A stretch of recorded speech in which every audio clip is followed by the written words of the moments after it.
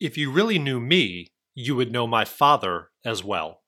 John 14:7. Just a good old boy, trying to be a good old man, out here learning on the fly, trying to do the best I can. Hello and welcome to the Faithful Fatherhood Podcast. I am Brett Etheridge here with you again, co-host of the podcast with, as always, my good buddy, Perry. Perry, how are you doing today?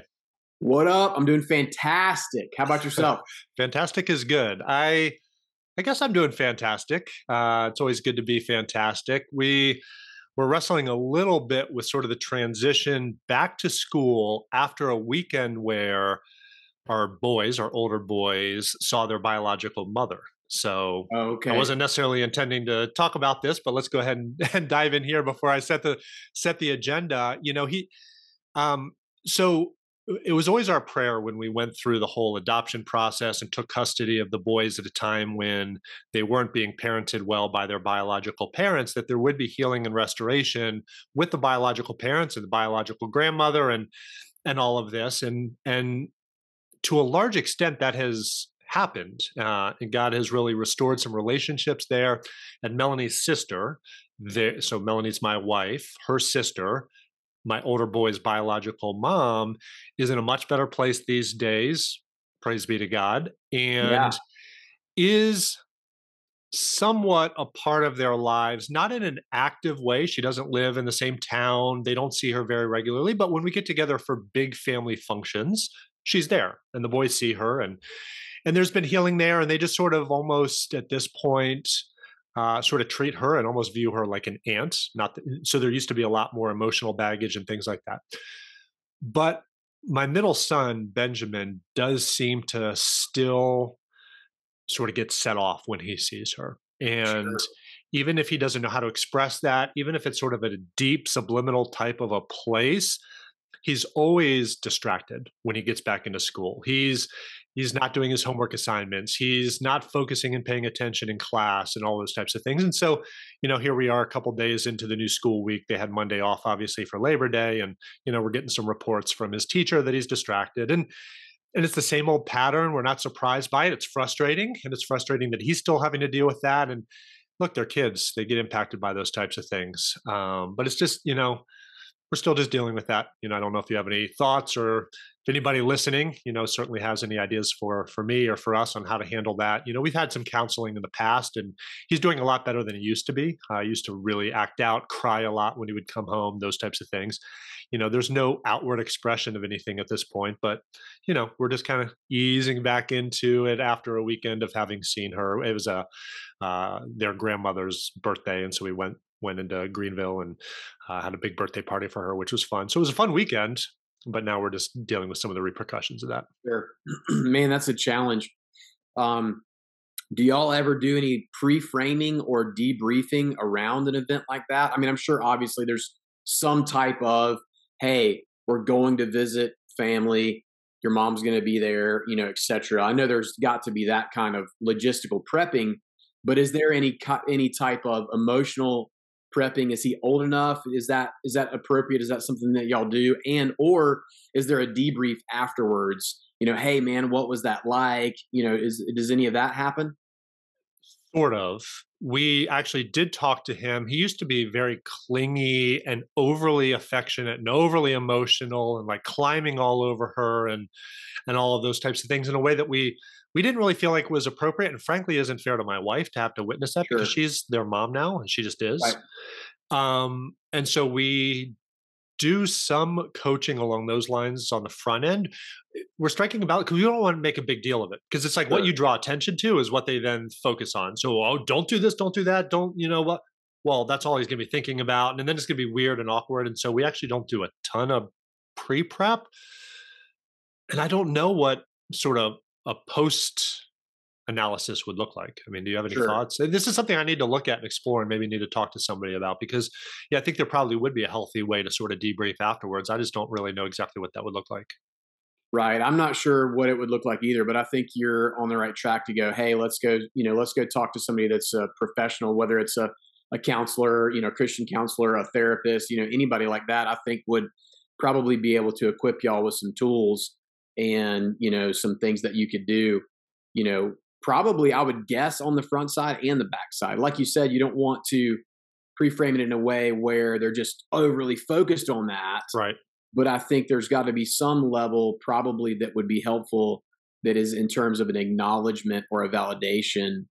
Hey, we understand this is, something that's maybe hard for you to deal with emotionally, and that's okay.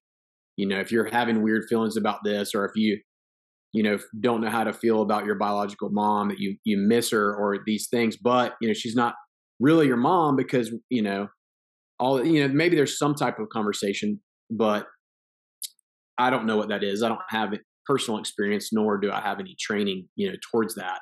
No, that's good encouragement. Yeah, I actually I have somebody that I could reach out to and will. So I appreciate the encouragement.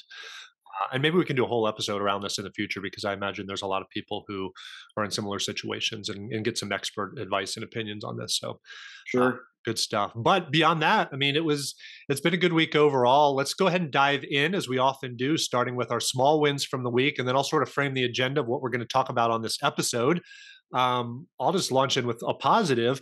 We've been going through sort of the book Fathered by God, and in the last episode we had a great conversation around boyhood, and just thinking about how to impress upon our kids that they are our beloved sons or daughters. And one of the things we want to do on this podcast is make things practical, give all of you, the listeners, and us, I mean, we're trying to grow and learn from this as well, like practical things we can do. And then I'm all about taking action. I don't want this just to be head knowledge and stuff, but let's go take action on this. And so one of the things we talked about that really expresses this idea that you are my beloved son is giving gifts, small gifts that says, I see you, you're important to me, and I know something about you.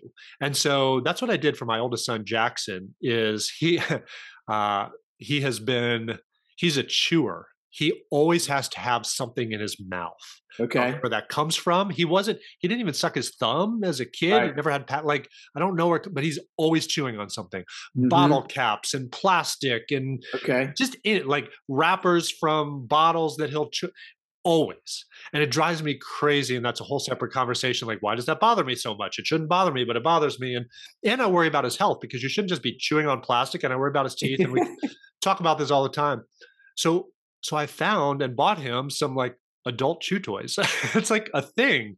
I had no idea. Yeah, there are these rubber things that are free from all the chemicals and carcinogens and all the stuff you don't want to be chewing on. And they're literally intended. I guess a lot of people out there have this issue where they just like to be chewing on stuff.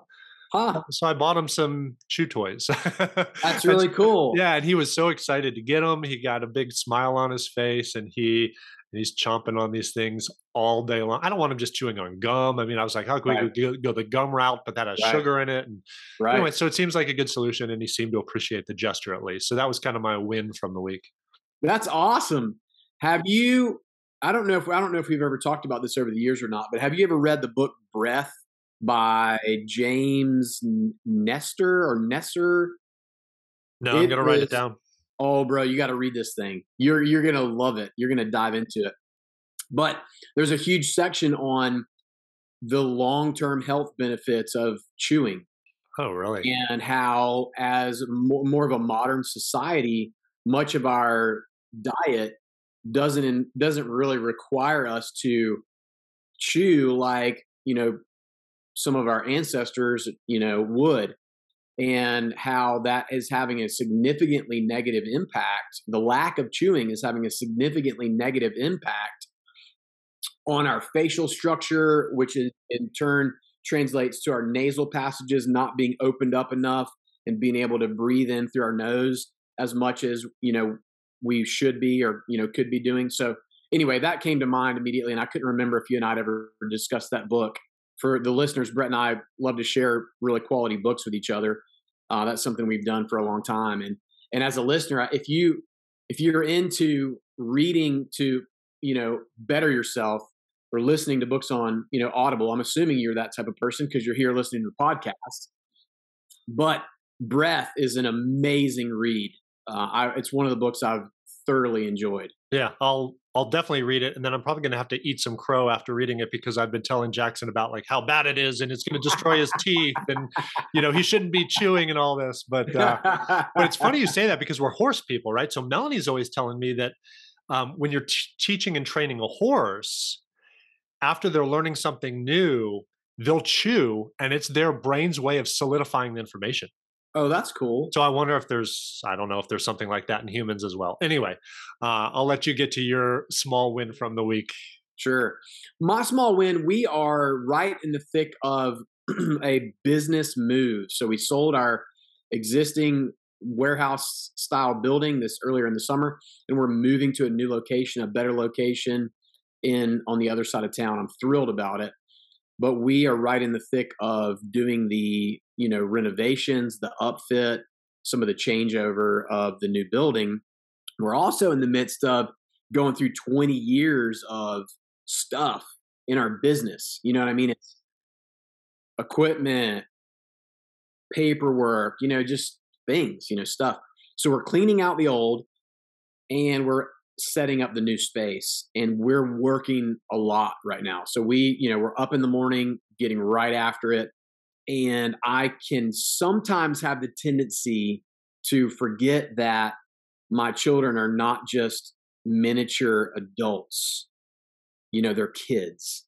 And while we do want to instill a nice work ethic into them, hey, work hard, do things with excellence, work at the job until it's done, etc. Right? These are valuable characteristics that we want to instill and train into them. At the same time, I need to recognize they don't have the work ethic, even my teenagers, they don't have the work ethic of a 43-year-old businessman. You know what I'm saying? They can't just go grind and work 12 hours from, 8 a.m. until 10 p.m. Right? So my win this week is that I remembered they're freaking kids. That's awesome. When we were over at the new facility, they'd worked for a few hours and they were out back like playing with some baseballs that they had found at the facility, and my knee jerk was like, yeah, I'm going to go tell them, get back to work. And thankfully I have a wife that helps me be a better man and helps me be a better father and, all the things. And she kind of nudged me and she's like, they're just kids. Like you could let them play for a while. And I'm like, yeah, there's some wisdom there. So that's my win is letting the kids be playful and, allowing my wife to lead me some. As husbands and fathers, we're the leaders, we're the head of our household. But that doesn't mean we can't, be led by our wives when we need to, or even frankly, sometimes we can be led in the right direction by our own kids. So anyway, that was my win for the week. Yeah. Good for you. That's awesome. Are you using as an opportunity to maybe teach them new skills? Like as you're building out the new place, is there any carpentry or putting up drywall or like anything where you're able to actually teach new skills to your kids? So my older kids have had that experience, and we've built multiple houses over the years. We've remodeled houses, things like that. Sorry about that phone in the background. But so they kind of know a lot of that stuff. My older kids are proficient with a screw gun, with a hammer, with nails, with a zip tool, with basic hand tools and basic power tools. My younger kids, I have not initiated them as much into it. So I'm glad you asked me that. And I can begin to look for some opportunities with the two younger kids to bring them alongside. They are painting. All four of them were spending a fair amount of time painting, this past week, and they will as we keep moving forward. So that's cool. Cool. Yeah, very good. Love the small wins. And as we transition a little bit to today's episode, we're going to do some sort of deep analysis of our own parenting and how we were fathered by our fathers to sort of set the stage. Perry, I know you guys don't watch a ton of TV, neither do we really as a family, but have you seen the Progressive insurance commercials that are sort of out now about, these people being like their parents, becoming like their parents? I have not. I'm going to look it up though. I'll send you some clips on YouTube. Yes. They're really, really funny. I think they're funny, right? So these commercials are on all the time on sports, whatever I'm watching for sports. And so I'm sure you guys are familiar with these commercials. And so they're really funny because basically the punchline is Progressive can't protect you from becoming your parents. And then it goes on to, because I guess they're trying to say, hey, you don't have to have your parents' insurance. Like, come get Progressive, get our insurance, I guess is the whole point. But it got me to thinking, how are we becoming our parents? Like, how are we becoming our own fathers? And it's so easy to do. You're a chip off the old block, like father, like son. We have all of these expressions that are so true because it's so easy just to become our parents. And in this case, our fathers. And sometimes that's a good thing, but sometimes that's not such a good thing.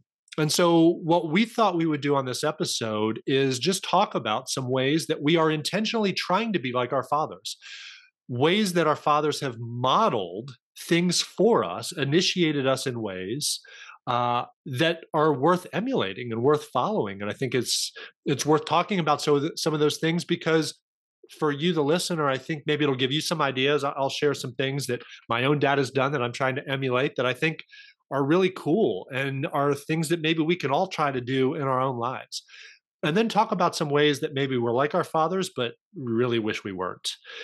Not in a bad way, but hey, I have an opportunity to be my own man. And here's how I want to forge my own path. And here's how I am trying to intentionally be different. And dare I say, better. And what does that look like? And how do we do that? Because it's not easy. It's easy to be like our dad. How do we be different? So that's what we're going to do, and I think you'll be blessed by it, and I think we're going to have fun discussing it. And I've enjoyed trying to think through some of these things. So with that, Perry, maybe I'll turn it over to you to kind of get the dialogue started.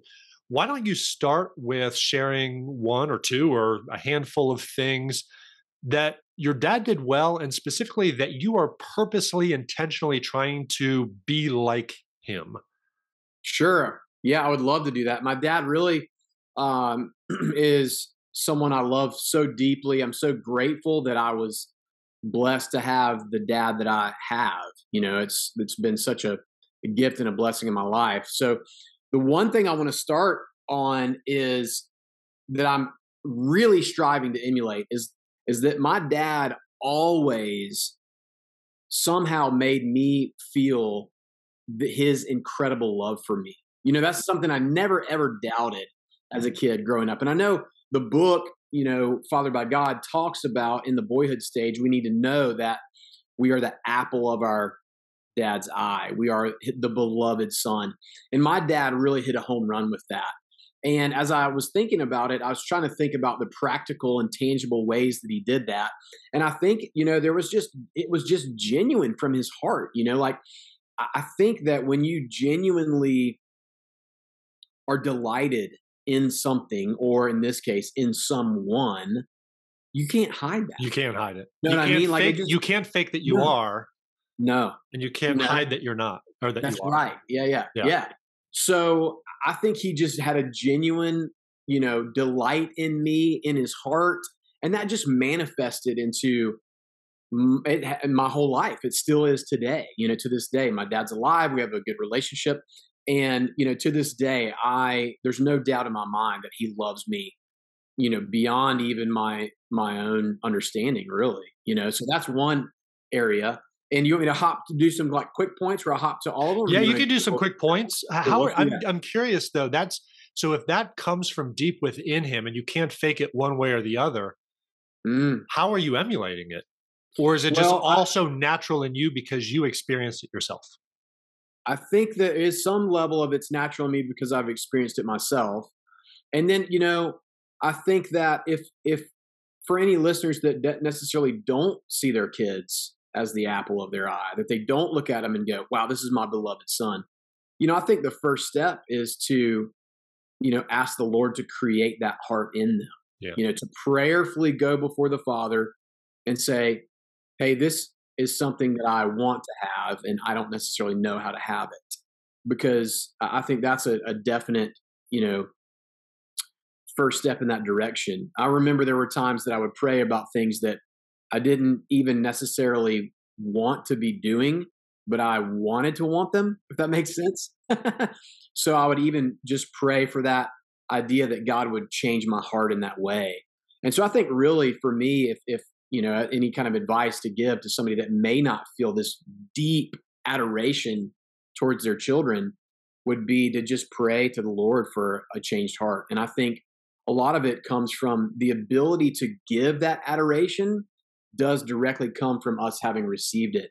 And if we didn't receive that as boys, we can receive that now from God the Father, you know? So as a boy, if you didn't receive that adoration from your parents, you know, maybe you didn't have present parents, maybe you had abusive parents, maybe you had a horrible, you know, story growing up and you didn't experience that adoration at all, you know, 0%, then I think we can seek that out. And, you know, reading the scripture, learning God's love story for us, his children, is a great move in that direction, you know? Yeah. If I could add one thing, I think you're exactly right. I have seen God change my own heart in my own life, even towards my own children. And so you're 100% right.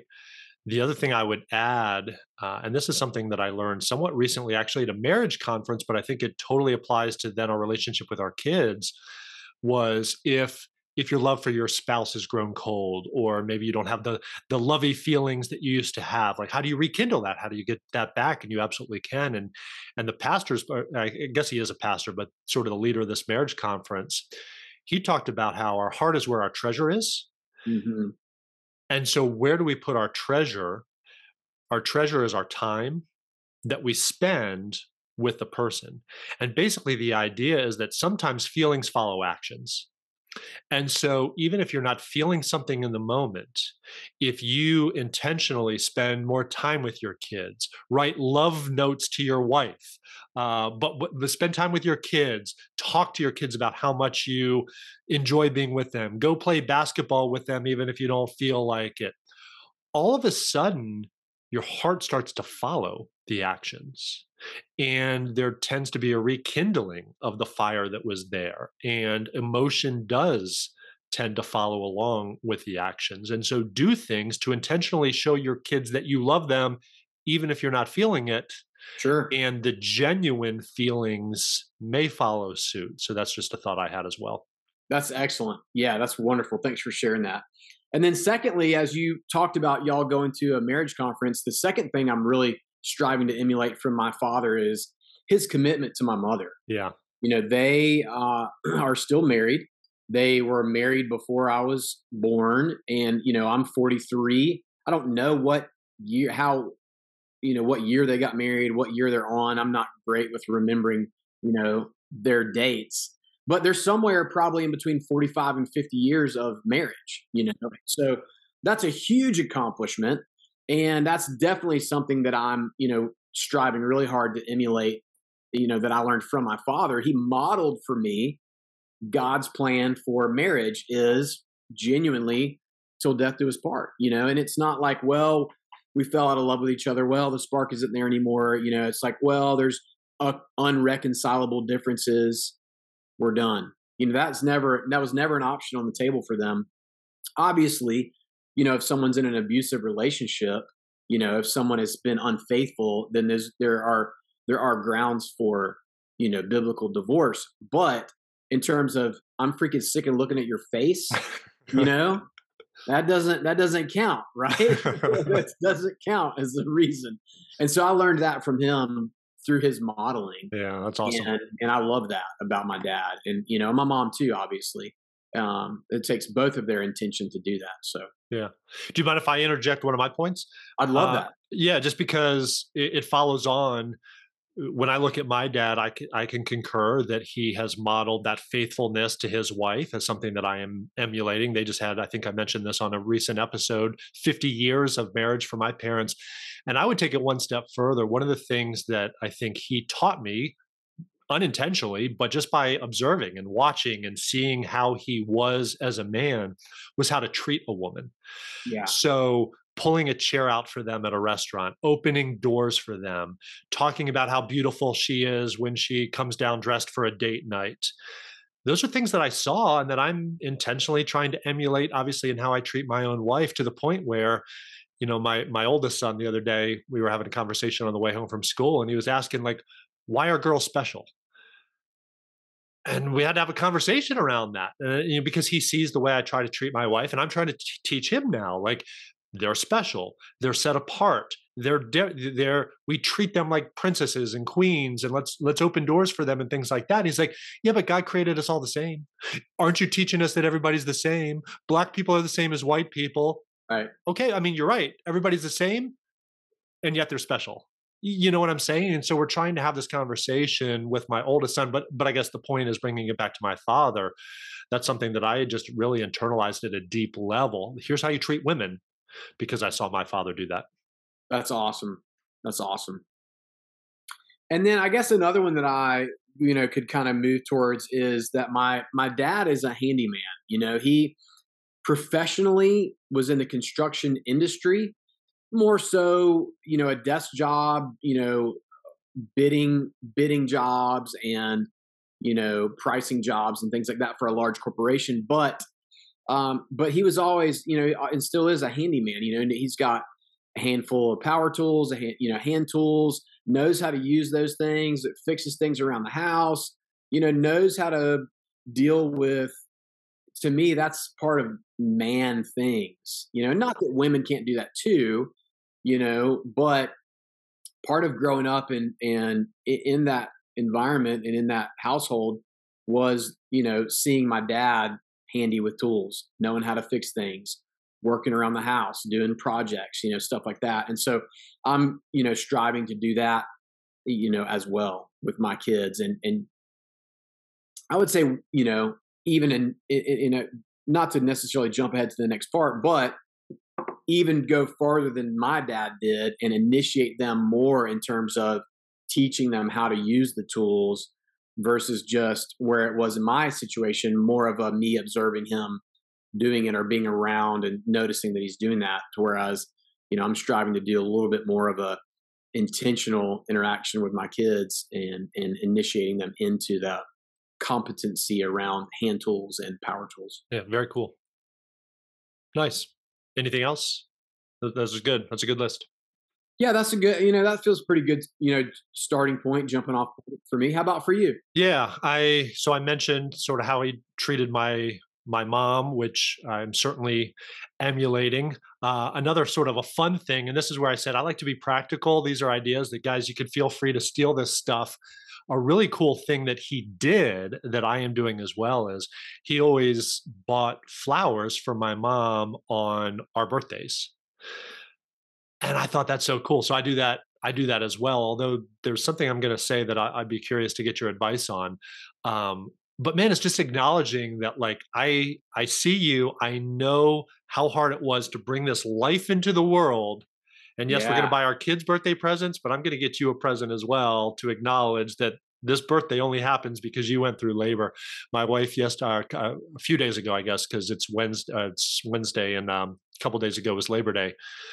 My wife showed me a meme on Instagram or something like that, where this woman, you might have seen it if you're laughing. This woman, I have an idea of where you're going with it. Yeah, this woman said, "Okay, ladies, you are allowed to just stay in bed 1 hour for every hour that you were in labor today."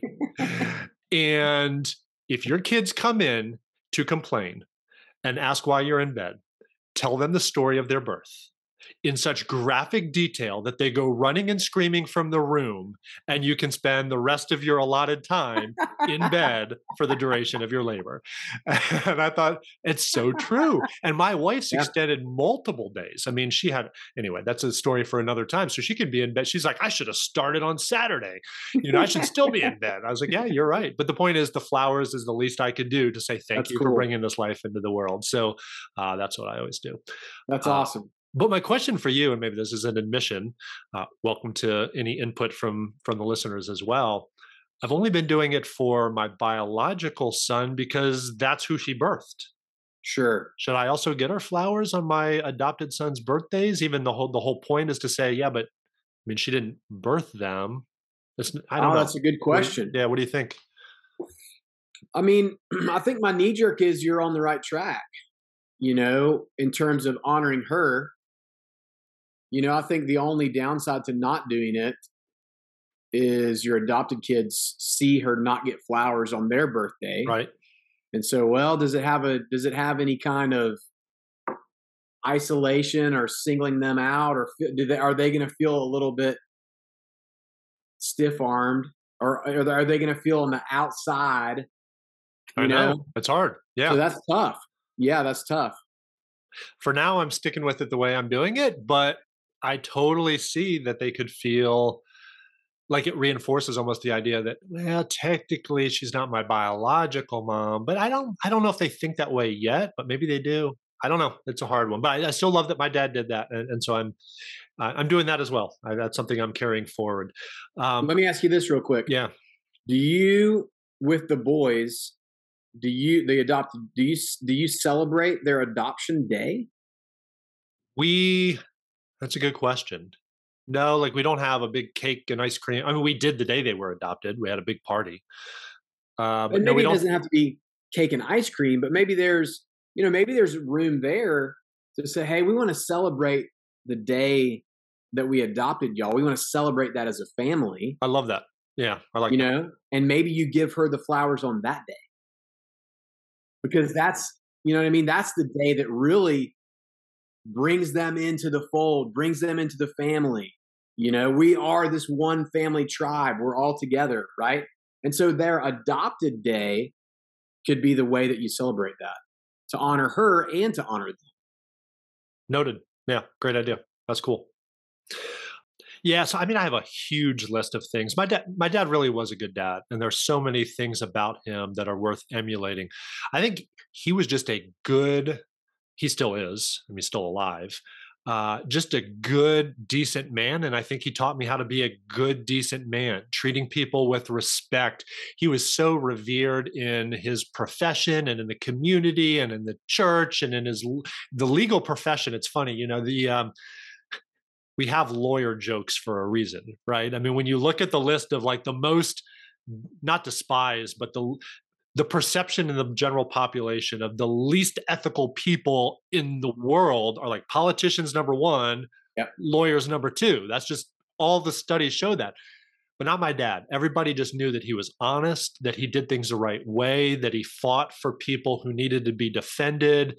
Yeah. He did tons of pro bono work. I mean, he just showed me that you can still be a good and decent person. You don't have to lie, cheat, and steal to get ahead in life. And those are certainly things that I am intentionally trying to emulate in the way that I try to walk out my own life as a businessman, as a father, as a man in the community, all of those types of things. He was incredibly generous. This is an area where I am trying to be like my father. I wouldn't say I'm maybe as generous naturally as he is, but I saw how much he gave to causes that were important to him. He gave of his time. He was always volunteering at soup kitchens, and he would take us to soup kitchens with him to serve others and those types of things. And those are things I'm trying to do with my own kids.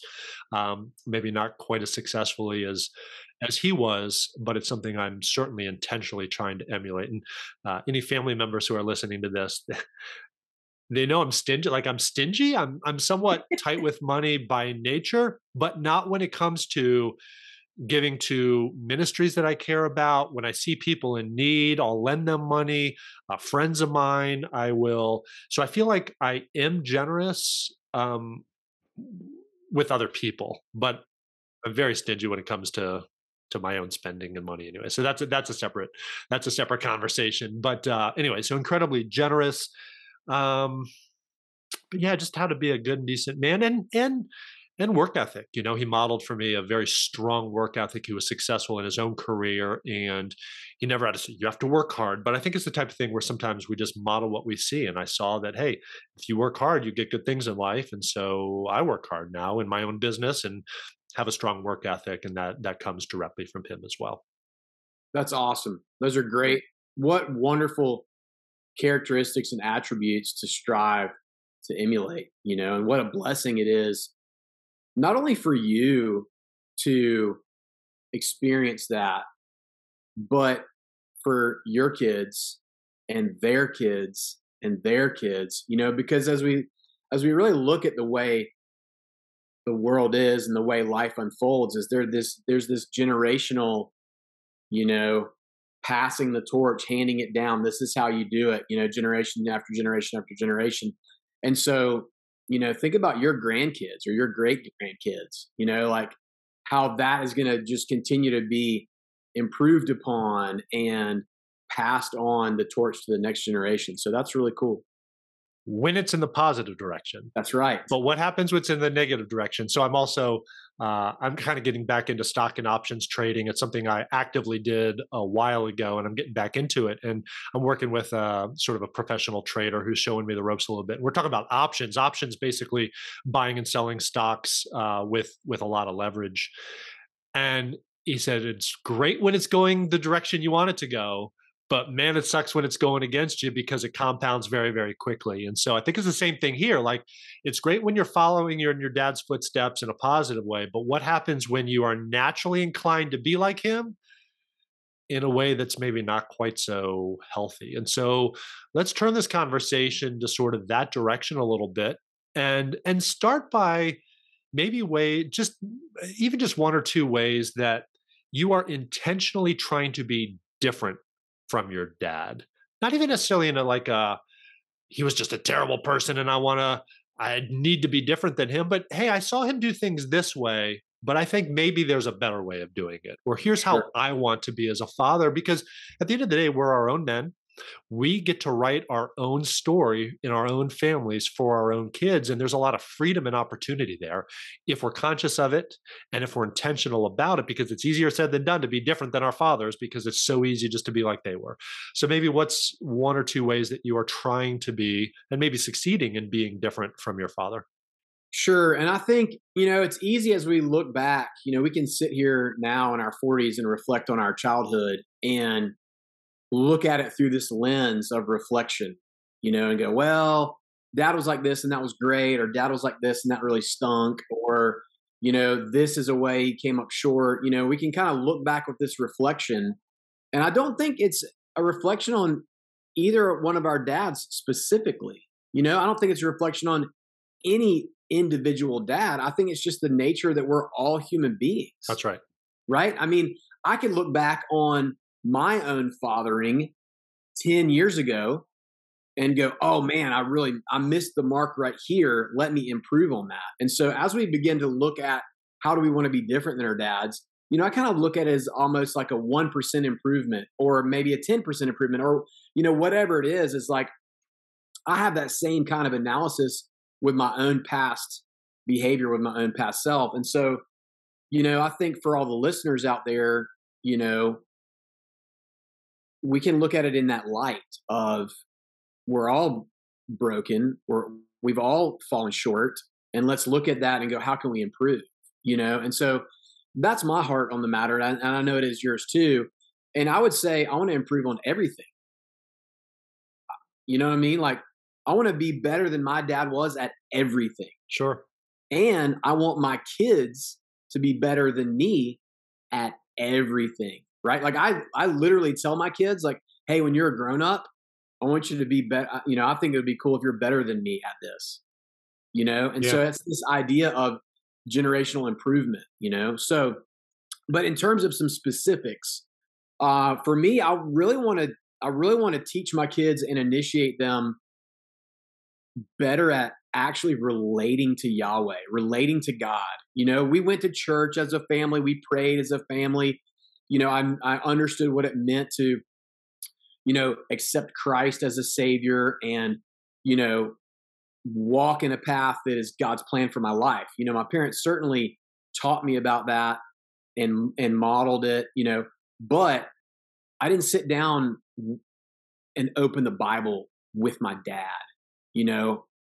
I didn't sit down for, like a prayer session with my dad. And maybe part of that is, I was young, like, I think about like some prayer warrior people in my lives, friends, brothers that I've had, not biological brothers, but brothers in Christ. We'll sit and just pray for like an hour, or just do, all these things.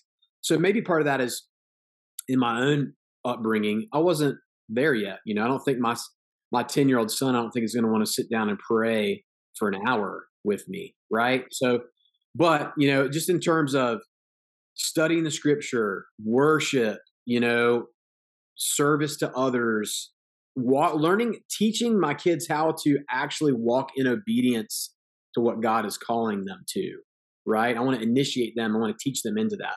And then most of all, I want to teach them how to love others well. The scripture is really clear to say they will know you're my disciples by how you love others. And so I want to be very intentional with my kids and do that, 1% improvement, 10% improvement, whatever on that in terms of my kids. And then to me, that's the most important one. And then the second one quickly is financial mastery.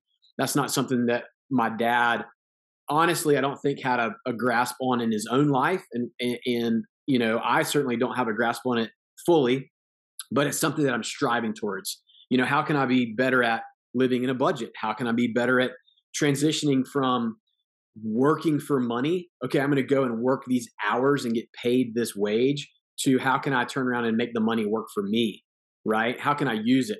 How can I invest? I think training my kids and initiating them into business ownership. I believe that business ownership is one of the greatest vehicles to building wealth.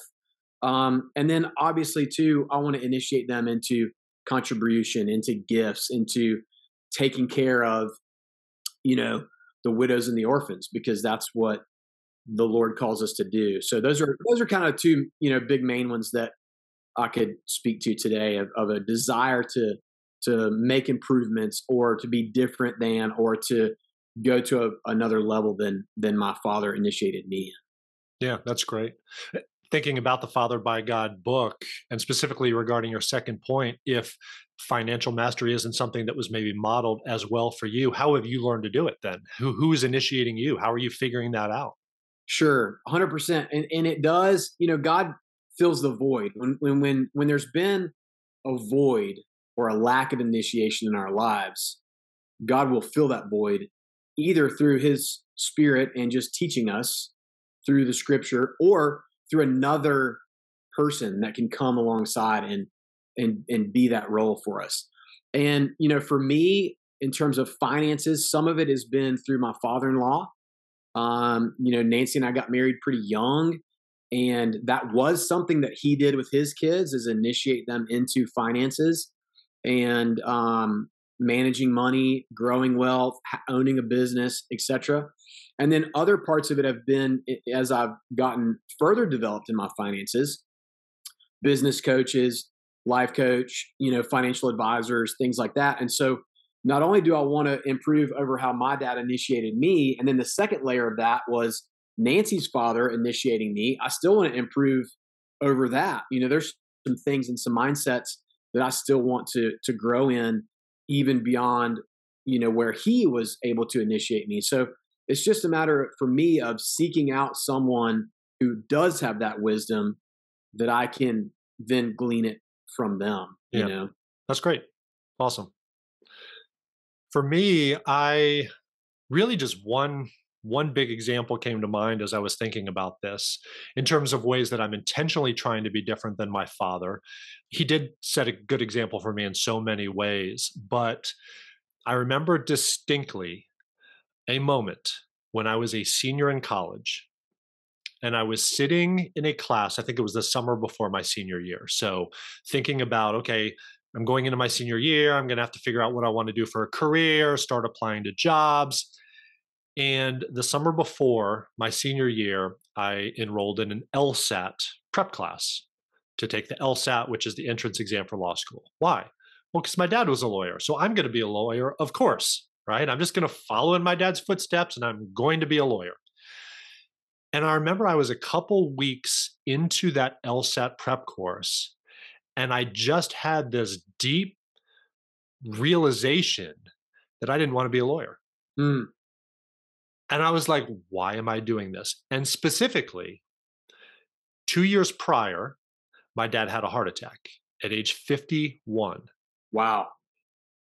Because of the stress that his career had enacted upon him. So it's a double-edged coin, right? I talked about how I am trying to emulate his work ethic, how he modeled a work ethic, but his work ethic was to the extreme.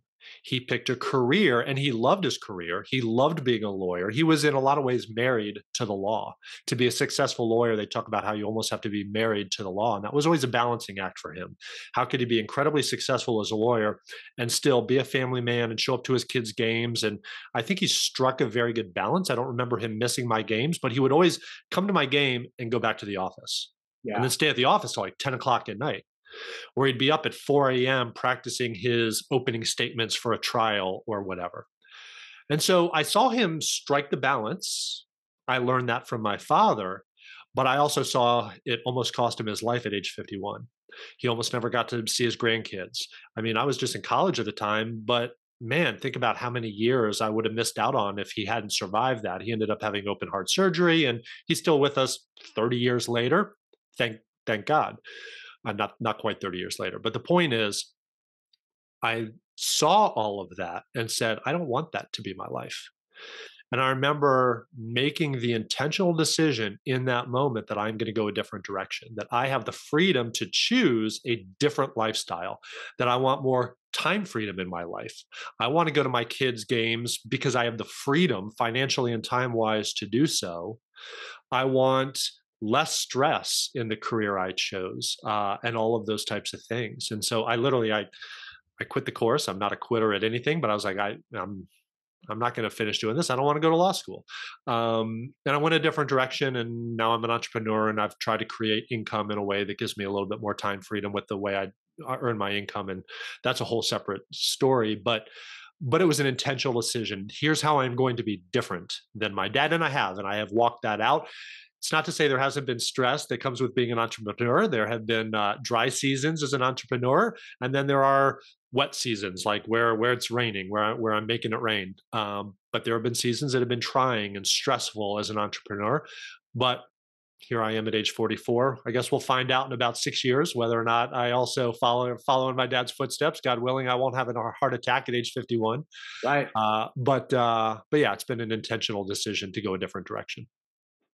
That's awesome. Good for you. Good for you that you were able to recognize that on the front side instead of spending 10 or 15 or 20 years of your life going down a path that you didn't want to do just because that's what your dad did. There's kind of this underlying idea that we have to follow in our dad's footsteps, and I think that, like you said, we're our own men. We have our own path to follow that the Lord will put out in front of us. And a lot of times I think God presents multiple paths and they're all within his will. And other times I think there's a distinct path that is God's will. And I think that as fathers, it's important that we, for me as a business owner, for you, it's important for me to tell my kids, like, hey, if y'all want to grow up and do this business as a career, great. If you don't, that's great too. Yeah. You don't want to pressure them into following. No, I want them to know that they're invited to do that. We're not excluding them from it. No, you can't come be a part of this legacy. You can't be a part, you can't be a part of growing the business, whatever. But they don't need to feel obligated to it. And they don't need to feel like it's just something that they have to do. I feel the same way about college personally. And that's my own, just personal stance on college. If they want to go for a specific reason, to become a lawyer, to become a vet, to become a doctor, whatever, a teacher, something you have to have a college degree to do, great, let's go. If you're going just because that's what everybody does after high school, no, we're not doing that. You know what I mean? So, but that is, I think, part of us. What was that moment like for you in terms of, did you feel like you were going to disappoint your dad? Did you feel like you were letting him down? Did you, when you had that conversation with him, was he like, great, attaboy, go for it? Or yes, he was. No, he was. That was it. No, I never worried that I was going to upset him.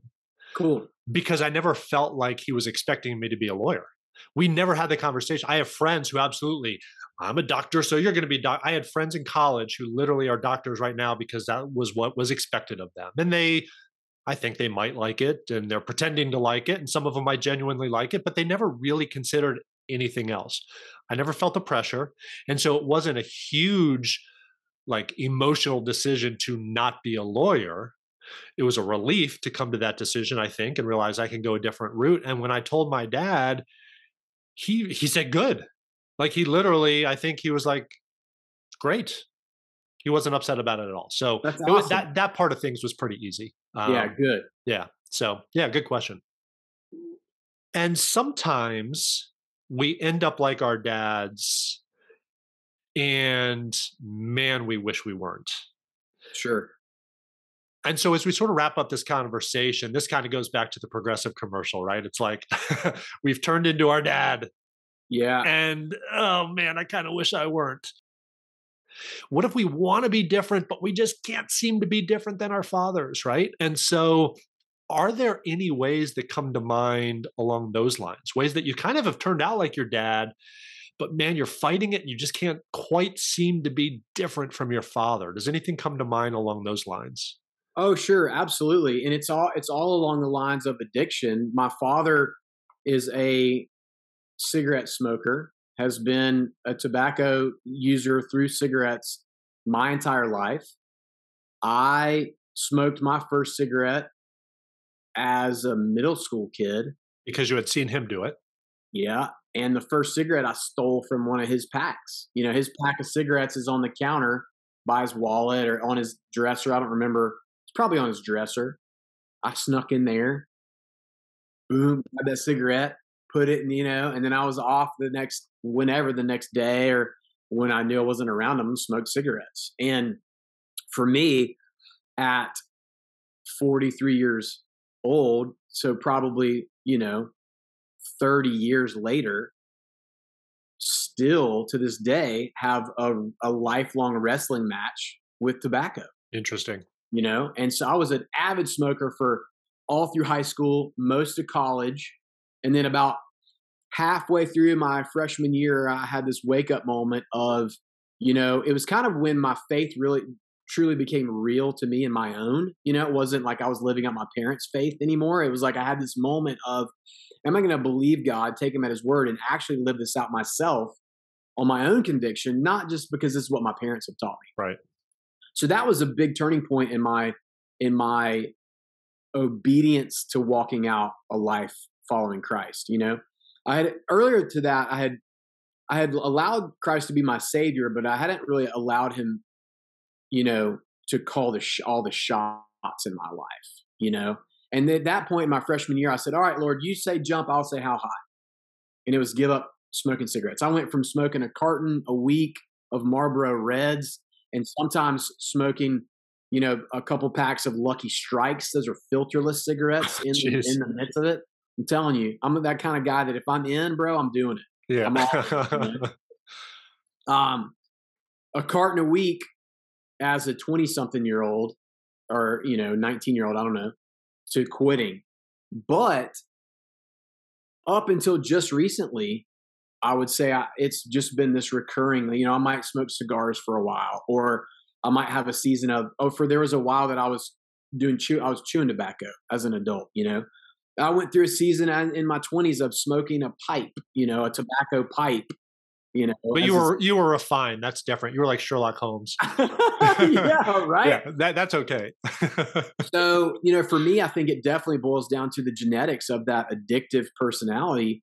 And it's something that I've had to learn about myself to go, okay, I have this character trait where if I get a little, then I want a lot. So let's talk about that a second. Would it have worked if he had ever had a conversation with you to say, look, there might be addiction in our genetic line. You can't even try one because that opens the door. The reason I ask that is those are conversations I've already had with my boys. The two adopted boys, they're ours because their parents got addicted. And so I don't know if it's genetic with them. I don't know if they'll ever have the issues. I don't know. But I have already had the conversation with my older one, at least, that look, you do not want to even stick your toe in the door in case. Let's just not even mess with it. Now, the problem is, do as I say, not as I do. It doesn't really work. You tend to do what the father does. Like, okay, Right. well, if it's good enough for you, it's good enough for me. Sure. So in this case, it's like, it's words for now. Is my son going to internalize those words and hopefully walk that out? Because man, once you try it once, it opens that door and then you wrestle with it. So do you think It's a long way of asking. Would it have mattered? Do you think if you had had a conversation, it might have prevented you from stealing that first cigarette? You know, that's such a great question. And at the time when I did steal that first one, I was in such a rebellious mindset against my parents. I obviously knew that they didn't want me to smoke. I obviously knew that smoking cigarettes is bad for your health. I'm not quite old enough to be in the generation where it wasn't deemed as unhealthy, right? But so would that have had enough of effect? I don't know. I think really, Brett, it has to do more with walking it out and having that conversation. I think for me, as I have recently made this commitment to, I'm not going to let tobacco be in my life at all anymore. I think that the conversation with that living out of the reality has a different set of weight to it than if I'm over here smoking cigarettes every day and sit down with my kids and go, hey, you really shouldn't even try the first one. Right. I don't think it has the same weight. And so my dad didn't give up. He tried quitting, a number of times over the years, but never successfully.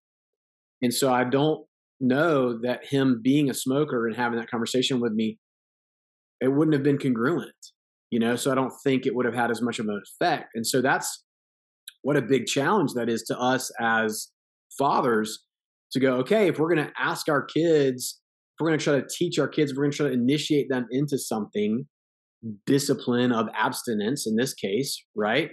Abstinence of smoking cigarettes, then we have to live that out ourselves. We have to overcome. We have to break the cycle. We have to break the chain ourselves.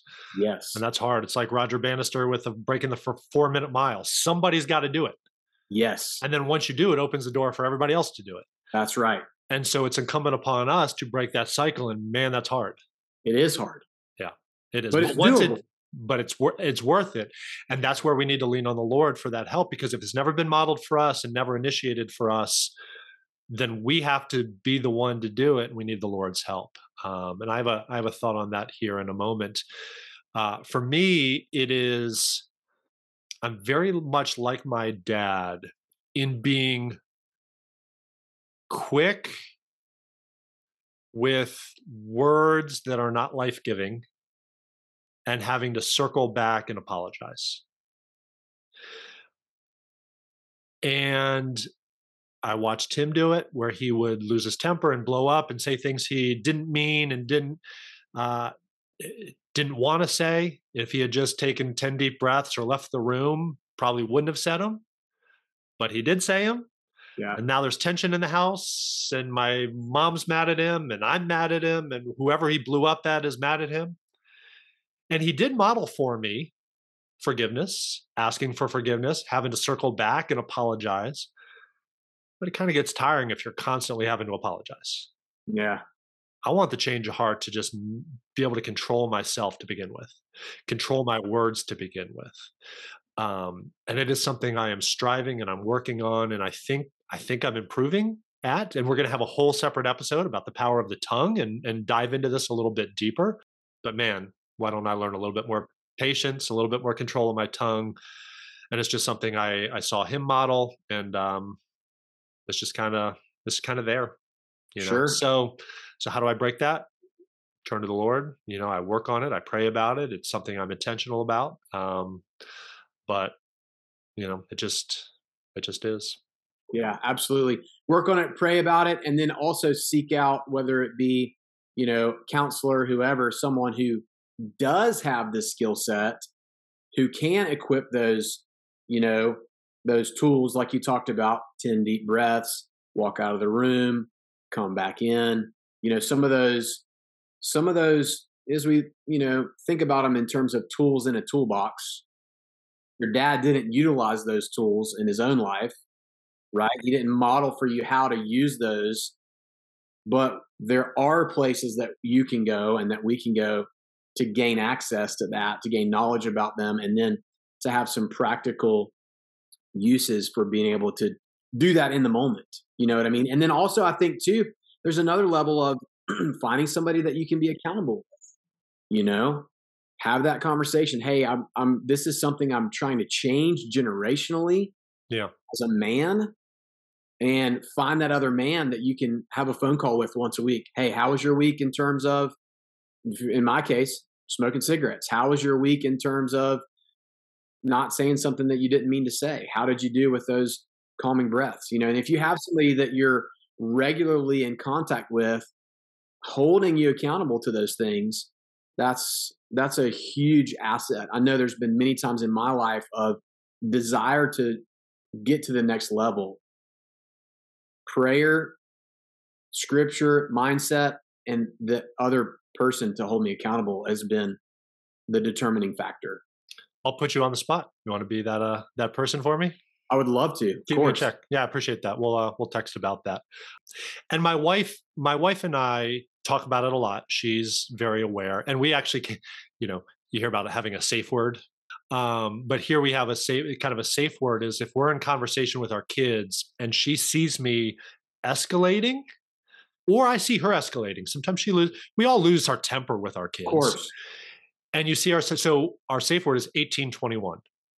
Because that's the Bible verse, Proverbs 18:21, that says there's life and death in the power of the tongue.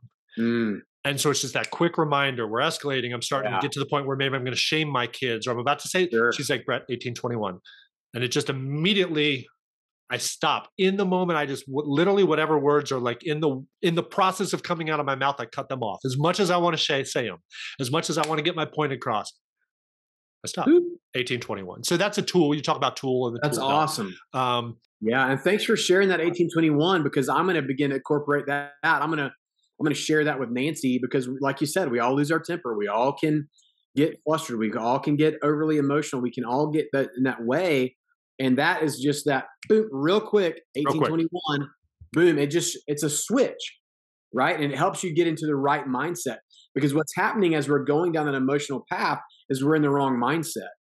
We're in that process of reaction versus take a minute and respond. You know what I mean? So we want to be in the lives of our kids, and frankly in the lives of with our spouses, as the man, as the leader. I want to be the thermostat in the room, not the thermometer. Amen. You know? And so that's my vision as a father, as a husband, is I want to be the thermostat. And I think that 18:21 is that click to reminder, quick shift, change it, and then come back to it later. Boom. Exactly. Well, I had one final thought as we sort of wrap this up. I was praying about and just sort of thinking about how do we be better men? How do we break cycles that may be unhealthy that we have learned from our own fathers or mothers, frankly? And how do we just step into being better fathers, breaking cycles that need to be broken, and living out our own fatherhood journey in the most life-giving way possible? And I felt sort of drawn to 2 Corinthians 5:17, where it says, "Therefore, if anyone is in Christ, he is a new creation. The old is gone and the new has come." And I felt the Lord literally say, like, you're literally a new creation. I can rewrite your DNA. Yeah. I mean, you are literally, it's not just words. It's just not text on a page. Literally, I can make you new and whole. You can break the cycle. You can break the chain. You can be the Roger Bannister. You can break the 4-minute mile so that your kids and their kids' kids don't have to be smokers. Yep. Don't have to be unclean with their tongue. Don't have to lose their patience with their kids. You are a new creation in Christ if you'll let him do the work in you. So that's my prayer for us, for me, and for you, the listener. Maybe just pause for just a moment as we wrap this episode up and just pray a quick prayer and say, Lord, make me a new creation. And it's a daily prayer. That's the other thing too. It's like he says, daily take up your cross. Yes, he can rewrite your DNA. You can be a new creation, but doesn't mean a week and a half from now, I'm not going to lose my temper with my kids and need my wife to say 18:21. And so it's a work in progress, but but you are a new creation. So any final thoughts before we wrap this up, Perry? Amen to that. Thanks for sharing those things, Brett. It's just so powerful, and again, I just want to always honor the Lord for the way he loves us, the way he shows up, the way God the Father is the perfect Father. And then I also just want to honor and thank the listeners for being here, for striving to be the best version of yourself that you can be. That's why you're here. That's why you're on the podcast, is to grow and change and be the best version of you. And that is literally extremely hard work. It is. No, it is. It is hard work to grow and change and become different. And, I want to, honor the listeners for that vision, for that heart that they have, for showing up day in and day out. And then B, say as a reminder, you don't have to repeat the sins of the father. You're not bound to that, and also just remind everybody to have some grace with themselves. God isn't here beating us up. God isn't, browbeating us, making us feel bad. I think oftentimes as men, we look at our shortcomings and are too hard on ourselves. And I'm not saying we need to justify things that we've done wrong, right? But we don't need to sit there and wallow in it either. So keep your head up for the future, the future version of yourself, the better version of yourself, and don't get stuck down in the mire wallowing on the times that you've messed it up. Let that stuff go and move on. It's a new day. Good stuff. Well, for Perry, I am Brett, and we've enjoyed being with you today. Look forward to seeing you on the next episode of the Faithful Fatherhood podcast. Click that follow button if you haven't already, so you're alerted whenever the next episode drops. Be blessed. Have a great week, and we will talk with you again soon. Take care, everyone. I'm trying to be a good